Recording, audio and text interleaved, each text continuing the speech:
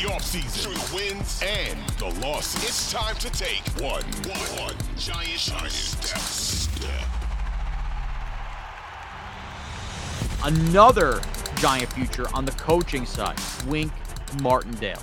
There was that report from Jay Glazer a few weeks ago about there potentially being a rift. In doing some digging myself, which has been out there, other people have done the same kind of digging.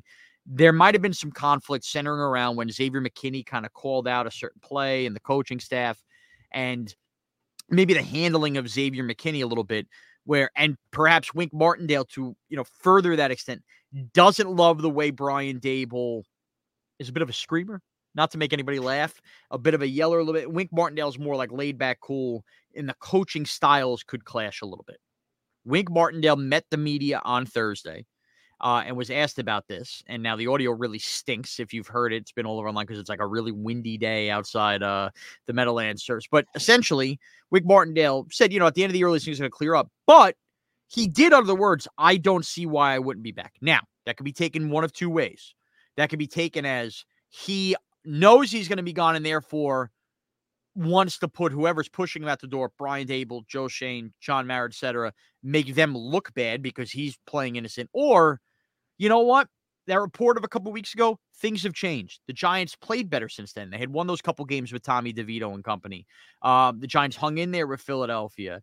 And it does feel like from the time that Glazer report came out, that was right at the beginning of the DeVito stuff before he really took off, the aura, even though it's been more losses than wins, has kind of changed around the Giants, right? Exactly. The Giants don't feel like a locker room disaster. It doesn't feel like a coaching staff disaster.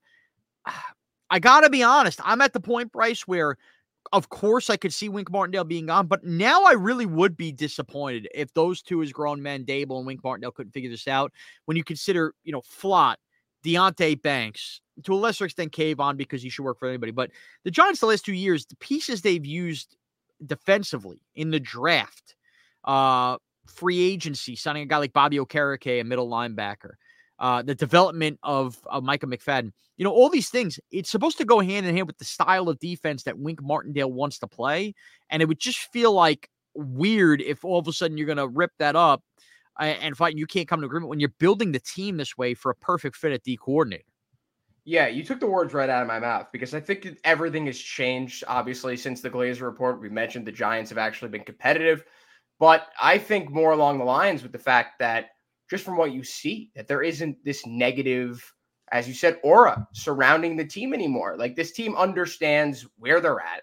They understood that they got the short end of the stick early on in the year. They lost some games that they shouldn't have lost, but now they are at a spot where they're competing against much better teams. I mean, you obviously don't mention the Saints game, but when the Giants have wanted to compete and when they've actually played their own game, they have been a competitive football team. So losses aside, Mason Crosby duck hooked kicks aside, this team is competing. This team understands that they could be in a spot to again make the playoffs next year if they address some of these, if they plug some of these holes, that they could be in a much better spot. And I think that if Wink Martindale is not getting any head coaching offers, then I think at this point he's probably going to stay, Sean. I don't know. I think the first point you brought up could obviously be true, that he could just be trying to, get out in front of the story and change the public's perception of what he's about to do. I don't think that that's very likely. And if it happens, I'll be the first one to admit that I was wrong. But I just don't get those vibes anymore. I think that Daboll and Wink have a good working relationship. I think they've proven to be successful in tandem. And I think that there isn't a reason why Wink is going to go and make a lateral move that isn't going to be in a better spot for this under a better head coach. Yeah, that I think consensusly now, Daboll is a top 10 NFL head coach. I think when he actually tries to win, goes for 2, shows the balls that he has. I think the Giants, they've proven, and he's proven to be one of the top coaches in the league. Who else is he going to go to that is a better head coach? But forget the who's he going to go to, because remember, it would be on Wink, but it wouldn't. Wink Martindale's under contract. He can't just leave for a lateral move unless the Giants are the ones saying, see you later, get out of here. So it would be more. It would be more the Dable decision. Now they could come to a mutual decision, but Wink Martindale can't just ask for it and get if they want him to stay. All right. They would let him out at that point. I Sure, think they would. But that would also let him go. But that would speak to they want him gone. Yes. You know what I mean? Okay. Well, I mean, it would be more mutual, and I feel like they would give him, the sleight of hand. I feel like they'd be like, all right, you want to leave, go. Yeah, all right. I don't think it would definitely be on his own volition, I think.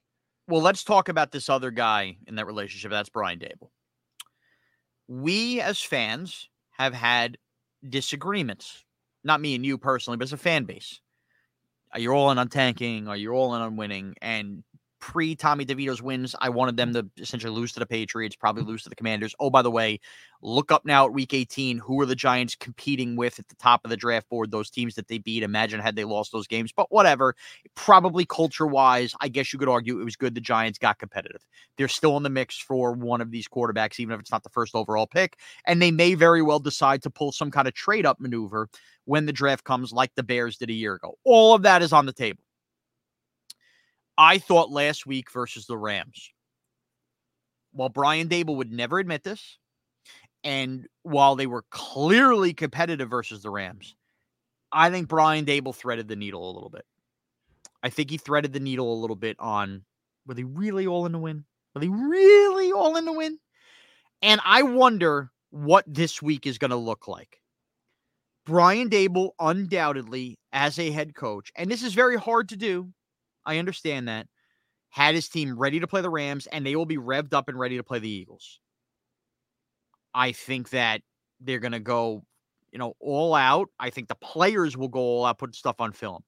But when it comes to certain decisions, I think Brian Dable is going to be fascinating in this game on, does he do stuff kind of like, the season's over, whatever happens, happens? I think he might. And making decisions, whereas if they go good, you know what, we had some fun. If they go bad, well, that's okay too, because you know what, it's all right if we lose this game.